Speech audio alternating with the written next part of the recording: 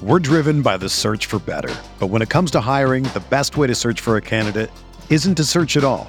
Don't search, match with Indeed. Indeed is your matching and hiring platform with over 350 million global monthly visitors, according to Indeed data, and a matching engine that helps you find quality candidates fast.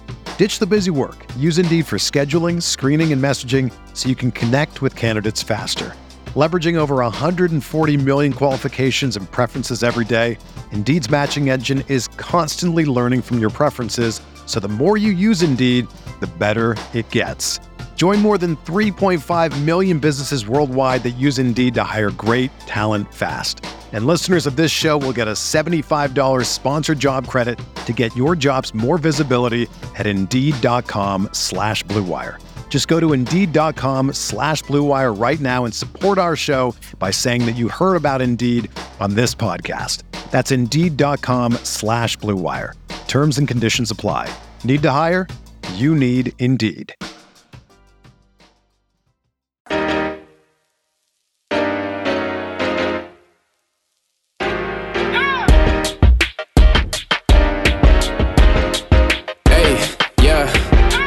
Feel like Kobe in the fourth quarter. This is the Day More NBA podcast, brought to you by Blue Wire Podcast, coming at you Tuesday afternoon, June 28th. Today we had the introductory press conference for Walker Kessler, Wendell Moore Jr., and Josh Minnot, the Wolves' 3 draft picks that will be with the Wolves this season. So on today's show, we'll get into some of what was said during that press conference that I'm sure many of you saw, but I thought some of the most interesting commentary of the day came after the press conference when Finch talked in a scrum with reporters, and you might not have got a chance to see that. So we're going to focus on that a bit, just because Finch hadn't had the opportunity to speak with the media like this since the Tim Connelly press conference. So this media availability kind of gave him the chance to, I guess, sort of take stock of the roster at the moment, as now they've moved through the draft and they are getting into free agency now. And I thought the sentiment of what Finch said kind of was an extension on what Conley said about these draft picks not being expected to be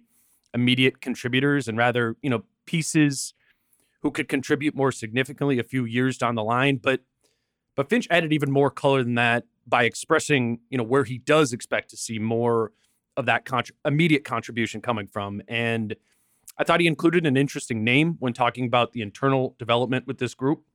Here's Finch on Tuesday afternoon. Do you have a different perspective on the roster now versus a year ago? I mean, it's largely the same, but just after seeing a full season versus absolutely. I think we've seen some growth from everybody, our young players as well as our, Cat, D'Lo, arguably had some of their best seasons ever. Ant continues to come on, and we can talk about this draft class. We can talk about free agency. But the one thing we know for sure is that the internal development of Ant and Jaylen, those 3 guys in particular, will be the single biggest driver of how far we can go next year before we do anything else. You talked about Jaylen, I think, yesterday on the radio as well. It's a really important year for him, and you want to look for a role. What, I guess, just kind of reflecting on his season or taking his time here, why is he so important to this? Well, I mean, we saw in short stints out there what he's able to do. He's an X factor. He's a game changer. I think everybody needs that. He has the ability to create his own basket. He has the ability to attack switching. He's actually an underrated playmaker. His defense improved quite a bit from the year before when I came here. Particularly his fouling rate had dropped, which was most important. It's just it's opportunity. We have a lot of depth, and thankfully he was there to play when we had injuries or absences for COVID or whatever. But now it's, we're trying to figure out how to get a more consistent role for him. And we want him to feel as a part of that our young core as, anybody else that's here. So it's easy to forget sometimes these guys, but everybody helped us at some point last year, played significantly good basketball. The inclusion of Jaylen Nowell's name in the mix of the young core stands out because, that's new. We typically heard that young core window referred to as just Ant and Jayden, but I think this is logical. And again, it goes in line with what Conley said on draft night about how it usually takes drafted players about 3 years to reasonably be expected to contribute in a significant way. I mean, Ant and Jaylen, they kind of bucked that trend by being players who contributed to winning in their second year, but most players do take longer than that. And for Nowell, this is already going to be his fourth year in the league, which means if you're part of the core, then it's time to go. A lot of times players who are drafted in the second round, like Nowell, who went, I think, 43rd overall, they never even reach that bar of being relied on for production. And if a team doesn't believe you can really contribute by year 4, you're often moved to another team, or sometimes, you're out of the league altogether. And I think at a minimum, this signals that the Wolves believe that Nowell passes that bar, right? That they believe he can contribute to winning now. It signals they're invested in Nowell this year and that they believe he will play a role in the internal development that this team needs to, again, be a playoff team next season. And personally, I'm with this line of thinking 100%. As Finch said, we have seen extended flashes from Nowell over the past 2 seasons that I think do reasonably suggest that Nowell can be relied upon to be a contributor from this young core. Now, Nowell has a team option for $1.9 million that the Wolves need to make a decision on tomorrow, June 29th. I think this commentary from Finch not only suggests that we can expect that option to be picked up, but it also might be an indication that an extension for Nowell is a possibility. I asked Finch about that team option specifically, and he said, that's a question for Connolly, but that he is operating under the assumption that Nowell will be with the team going forward throughout this summer. And I think the interesting topic that connects to this faith they have in Nowell connects to Malik Beasley and what his future with the Wolves might be. Nowell, he was on the fringe of the rotation this season. As Finch said, mostly only got opportunities when players were injured or out with COVID. Last season, Nowell was often on the outside of the rotation looking in because the Wolves had D'Angelo Russell, Patrick Beverley, Malik Beasley, Anthony Edwards, even Jordan McLaughlin, often ahead of Nowell in that guard pecking order. And all 5 of those players, they're under contract for next season, which to me would suggest that at least one of those players would need to be moved in order to give Nowell the type of role Finch is talking about. And obviously, there are question marks surrounding Russell's future with the organization, but it seems like it would be a pretty big leap to say Nowell would be the one, that replaces Russell's minutes if D'Lo is in fact traded. I mean, if Russell is traded, the Wolves will almost certainly need to bring back around $30 million in salary to match D'Lo's outgoing $31 million. And you would think it would be reasonable to assume that if Russell's going out in a trade, that at least one guard would be coming back in that deal, just simply because the money's so big, which would lead me to believe carving out a role for Nowell would likely require space to be carved out at the guard position outside of D'Lo. I mean, we know Ant is still going to play 35 minutes a night.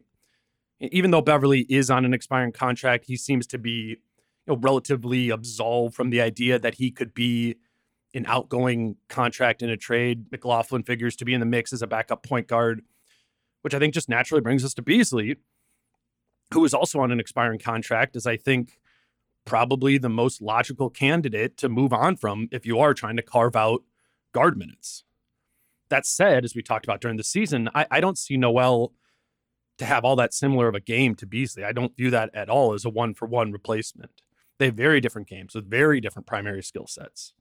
If the Wolves did move on from Beasley, I think they would gravely miss his movement three-point shooting on high volume. That's not a role Nowell should be expected to fill. That's not his game. But Nowell does provide playmaking and off-the-dribble scoring that Beasley does not. Nowell playing more guard next year instead of Beasley would give the Wolves offense, more of an ability to pressure the middle of the floor, get to the rim. It would probably cost them some perimeter shooting, but I do know the ability to put more pressure on the rim is something this team is looking for. And I think it's fair to say that Nowell is the one player on this roster who has that skill set that doesn't currently have the role to tap into that skill set. I think this commentary from Finch by no means guarantees Beasley's departure. Again, Beasley's shooting is incredibly valuable to this team, but I do think Beasley's role is a fair place to look when attempting to open up more space for guards. Not only Nowell, but also Wendell Moore Jr., right, who figures to play some guard for the Wolves this year if or when he does crack the rotation. And speaking of Wendell Moore, Finch spoke during the press conference about how this roster already has explosive and dynamic core players. And he said what guys like Moore and Kessler and Minnot bring are, quote, complementary skills. None of these three guys were the best player on their college team. They were surrounded by explosive, dynamic talent at Auburn, Duke, and Memphis, which I think implies that they will be players who are able to move or able to more easily take on those complementary skill sets so as to fit into a role on a team.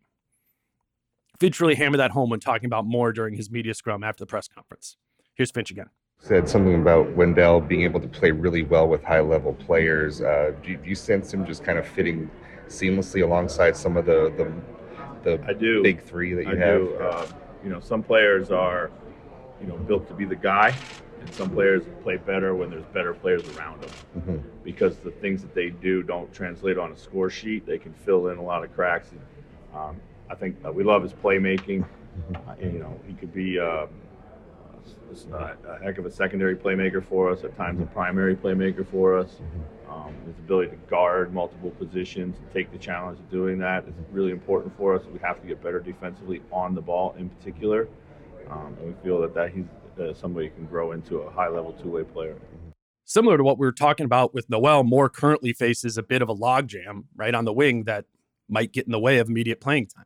Because of that, I think the path for Moore, in theory, to play earlier rather than later is more of a small forward than a true guard. And the question there is if he can play that position right away. The Wolves have their full guard rotation under contract for next season, but the wing and forward positions have a few potential openings. Josh Okogie, Jake Layman, and Taurean Prince all got minutes at the three for the Wolves last year, and they're all now free agents. If none of those players return, there will definitely be minutes available at the three. And depending, how much power forward Jaden McDaniels plays versus small forward will also determine the volume of minutes available there. There's a chance there's minutes. But as Finch said, Moore does have experience from playing at Duke alongside high-level talent and fitting into a role, a spot that in the rotation that's a role player. He's focused on defending at a high level more, that is, playmaking for teammates and making some open shots. That's what he did at Duke. And he did it around high-level talent. I mean, in Moore's 3 years at Duke, he played with 8 teammates who went on to be drafted. The question about Moore being able to fill in this theoretical role on the wing for the Wolves, I think, is more about how his physicality transfers to the NBA level. Is he big enough? Is he athletic enough to guard NBA small forwards? Moore measured 6'4.25" at the combine without shoes. That's typically what we refer to as a 6'6" player in the NBA. He also has a wingspan that's over 7 feet. That's NBA length. He also weighed in at 217, which is not at all frail for that frame. I mean, Moore, he's very similar in stature to Moses Moody, who played about half of his minutes at the 2 and half of his minutes at the 3 for the Warriors this season. Jaylen Brown, higher level player, also had similar physical measurements coming out of college. I think we view him as a 2-3 as well. Or to use Wolves examples, Moore's pretty similar in stature to Josh Okogie, or if you remember Trevion Graham from a few years ago, guys who are a little undersized in height but do have a 7-foot wingspan that makes up for some of that. And like Okogie and Graham, Moore has that real strength built into a frame that's well over 200 pounds. I plan on getting into the specifics of Moore's game when I do my film review episodes later this week, but I'll say this now. I'm really interested in watching Moore play in Summer League so as to just get a better understanding or feel of his size and athleticism against NBA caliber players, because how athletic Moore is within that frame, I think, will go a long way in determining how and where he will be able to play in the NBA. And I think that's just sort of one of those things that you sort of just have to let play out against NBA level competition to get your answer.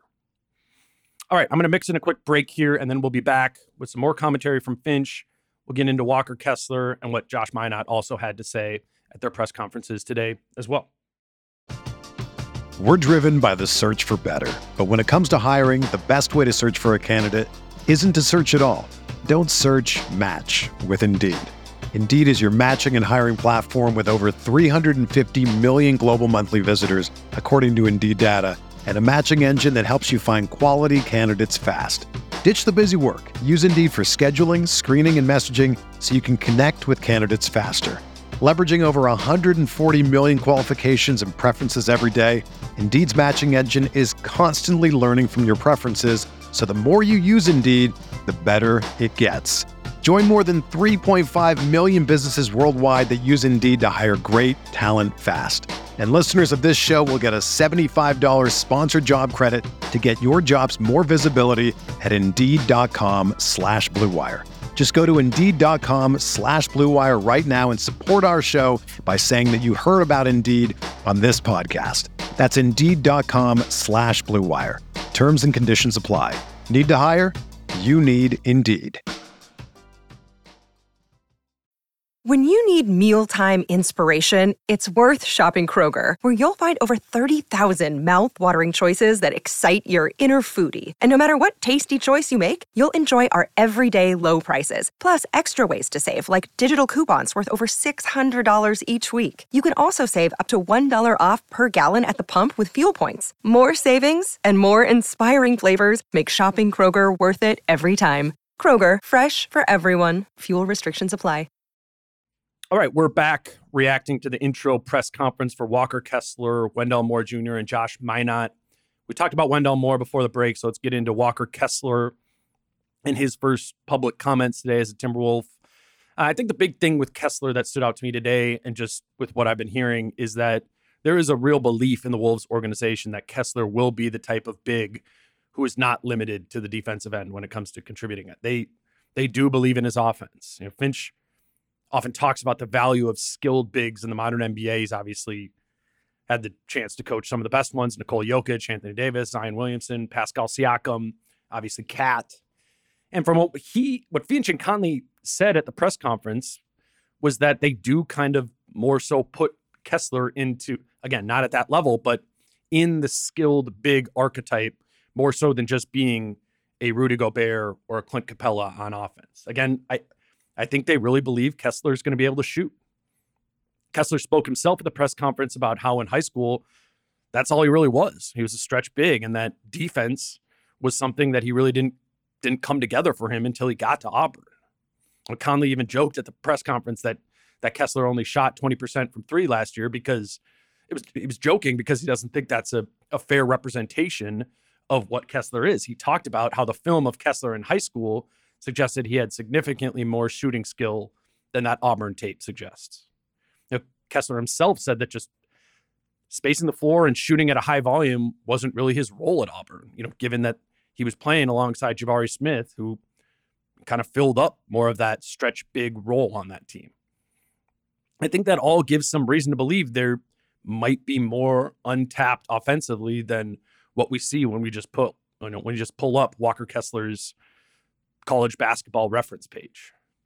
But even if it isn't shooting, Finch talked about other ways that have stood out to him on film about how Kessler can impact offense at the NBA level. Here's Finch on Kessler's offensive game. With Walker offensively, what do you see in his game that you can work with and the potential that he has on that end of the floor? He's got great hands. Mm-hmm. One thing, I was watching some film again this morning. He catches a lot of really tough passes. Mm-hmm. He does a good job of keeping the ball up high and finishing. Mm-hmm. I think he can be a really good playmaker in the pocket once we, kind of educate him on his reads. I think that's something he can really add to his game. And just love the way he gets up and down the floor. I think with Kessler, we're looking at 4 different ways he can theoretically impact the game offensively. One is that potential to space the floor with his shooting. But then there's also the ability to play as the roll man, as not only a lob threat, but as a playmaker off the roll. Thirdly, there is Kessler's ability to play in transition. He can get out and run the floor as a 7-footer. There's reason to believe he brings real value there. And then, of course, there's offensive rebounding that Kessler should bring right away. I think we will see that ability to play in transition and get on the offensive glass right away from Kessler starting at Summer League. Those are already offensive skills that seem baked into his game's DNA. The playmaking as a roll man, that will be a skill he needs to learn. As Finch said, that'll be about teaching him the reads and then about Kessler applying them. We'll see how long that takes. And the shooting is hopefully something that comes as, Kessler himself refocuses on that part of his game. And working with an NBA level player development program, that should only help speed up that process. The one part of Kessler's offensive game that was not brought up by Finch or by Conley was Kessler's ability to post up. And that's because that really is not a part of Kessler's game. He took very few shots out of post-up situations in college. And that's in part due to the fact that in those post situations, he was really inefficient at Auburn. 0.737 points per possession in post-ups last year per synergy, which is a very low number. I mean, at the same time, that said, if you had to choose one skill set not to have as a modern NBA big, I think you would choose post-ups. That's just due to that style of action being increasingly inefficient and rare around the league these days. I just looked it up before this. Only 39 players in the NBA took over 100 shots in post-up situations last year. And of those 39 players, only 13 of them generated over a point per possession in those actions. And that's kind of the bar of, is this a profitable action or not? And of those 13 players, only 5 of them were centers. Nikola Jokic, Jared Allen, Joel Embiid, DeAndre Ayton, and Ivica Zubac. Even Kat, he didn't eclipse that point per possession bar in post-ups. And Walker Kessler, he likely never will either. He'll probably rarely be asked to even post up at all. It's just not his skill set. On the offensive side of the ball, he's just not your old school back to the basket center at all, which maybe doesn't fit the image of a big, 7-foot dude, but he fits that mold more so, or the expectation of a 7'1", 7'2" guy on the defensive side of the ball. Kessler there is your more, traditional rim protecting center. It's obviously well documented that Kessler was elite at Auburn when it came to defending the rim. I think the more looming question with Kessler is how he fits in schematically with the Wolves on that side of the floor. What type of coverages can he be put in? As we talk about all the time, the Wolves employed one of the most aggressive defensive schemes in the league last year, which really demanded the bigs to get out on the perimeter and move. Kessler was only asked to do that at Auburn occasionally. And there are certainly fair questions to be asked about how he'll be able to execute that at the NBA level. I think one of the questions there is just where are they going to ask Kessler to play? How much will they ask Kessler to get out and defend in space? Will they ask Kessler to play in a high wall concept like they did with Towns and Naz Reid last season? Or is it okay if when Kessler's in the game to just employ a different defensive strategy that asks Kessler to stay back towards the rim? The answer to those questions, I think, will greatly influence how much Kessler is able to be on the floor this year. I asked Finch about those different types of defensive roles Kessler might be asked to be put in this season for the Wolves. Does Walker help you diversify the ways you can play defense, or do you believe he can kind of play defense the way that you guys did last year, too, or the way Carl did? It's still going on about the drop coverage, aren't we? As you see in the playoffs right now, you have to be able to guard a multitude of ways, for sure. And, I think he's got the ability. It still takes great feel. A lot of young bigs struggle with drop coverage because of, there's just so much feel that goes into it, when to stand your ground, when to keep retreating. And the elite bigs can do everything. They can drop, they can contest, and they can still rebound out of it. So we'll see what he can do. But we do like the fact that he can get up and also be aggressive. And being aggressive is certainly at the point of attack is kind of what our defense rested on this year. So it's something we still want to lean into. It will be really interesting in Summer League to see what they ask Kessler to do defensively. Will they ask him to just be that prototypical rim defender, or will they start testing his ability to get out on the perimeter in a more aggressive style? I don't know the answer to that. One thing I will say with Finch is I don't think he's married to this style of defense being the main style. Finch isn't the type of coach who chooses a style of play and demands the roster adjust to play that scheme. He's the opposite. He's the type of coach who looks at the skill sets of his roster and chooses a style of play based on those skills. That's who Finch is as a coach. That's what having coached overseas and in the G League forced him to do. I remember Finch telling me once that one of his teams in Europe started 3 centers. Not because that was ideal, but because those 3 centers were like 3 of his 4 best players on that roster. So he put that roster together to play a style of play that beat up opponents with size. And can then conversely, right, in Houston with the G League team, he did the opposite with having a smaller roster that was best suited to play with pace and get up a bunch of threes.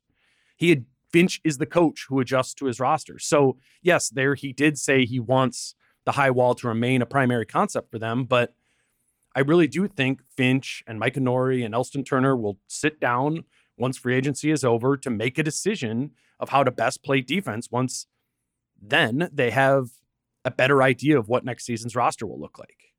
But at a minimum, in Walker Kessler, Finch and his staff have a player that has the size and a defensive skill set that unlocks some defensive options that they just didn't have a season ago. As for Josh Minnot, naturally, he fell a little into the background of today's presser just because, he was a second round pick next to two guys who went in the first round. And, those guys figure to have a more immediate path to minutes than Minnot does. But when Minnot spoke, he did describe himself as an effort and hustle player who wants to fit in as an overall team player. Similar to Kessler and Moore, Minnot is a complementary skill set guy who forecasts as a role player. I think the one difference with Minnot, as I understand it, is he's pretty clearly the best athlete of those three players on the stage. And with that always comes some natural upside, even if recognizing that upside isn't exactly likely as a second round pick. And much like with Moore, I'm really interested to see how Minnot's game looks against NBA caliber talent in Summer League. How much does that athleticism pop in that environment? Minnot, he didn't get measured at the NBA Combine, so we don't exactly know his size, but the word is, he's 6'9" with a 7-foot plus wingspan, albeit, a skinny 200-pound frame. I will say it looked like he was significantly taller than Wendell Moore at the press conference, who again will be listed as a 6'6" player in the league. So we are getting real NBA size from Josh Minnot. But the path to minutes, or the path to Minnot getting real minutes, is likely significantly longer than it is for Kessler or Moore. He'll be a guy who likely cuts his teeth in the G League next season. And, at 19 years old, he doesn't turn 20 even till late November. I think that's fine. The expectation with Minnot should be that it will take a while for the necessary skills to really stick to his long and athletic frame. So we'll see. The last thing I want to throw in here is Finch commenting today on Cat and Cat's ability to sign a Supermax contract extension in July.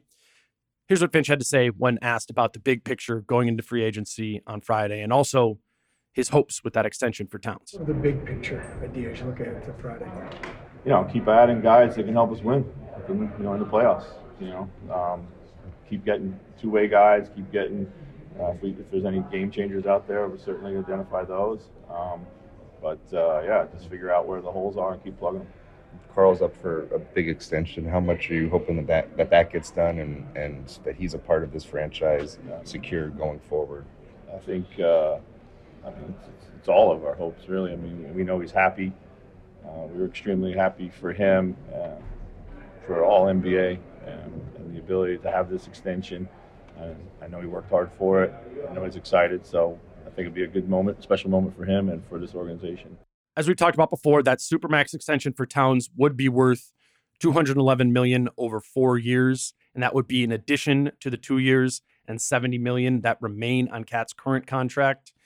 Every indication seems that the expectation is for Towns to sign that extension. We'll see if it's actually for every dollar of that $211 million, or maybe the final year of that deal, which will be worth $58 million. Might that be a team option? I'm sure that's something that they will try to negotiate in there. But as of today, I think the expectation should be that Towns does tack on 4 more years, which would keep him under contract through the 2027-28 season. That's way down the road. And that would total $281 million if he does sign the Supermax in addition. $281 million over the next 6 years once you combined the 2 current years on the max with the 4 years on the Supermax. And then in the first part of that clip from Finch, too, I thought that was interesting as well. He said they will be poking around in July for two-way players and will keep their eyes open for a game-changer move if that does, become made available on the trade market at a fair price. I think to the two-way player point, that would most likely be through the use of the mid-level exception, which would allow the Wolves to go out and sign a free agent for up to $10.4 million a year. And then to the game changer point, if that were to come to fruition, that would have to come via trade. Again, they can only sign a free agent up to $10 million with that mid-level because they are already over the salary cap with the roster they have. And obviously there just aren't really game changers to be had for $10 million. So that game changer would have to be acquired by sending out matching salary in a trade.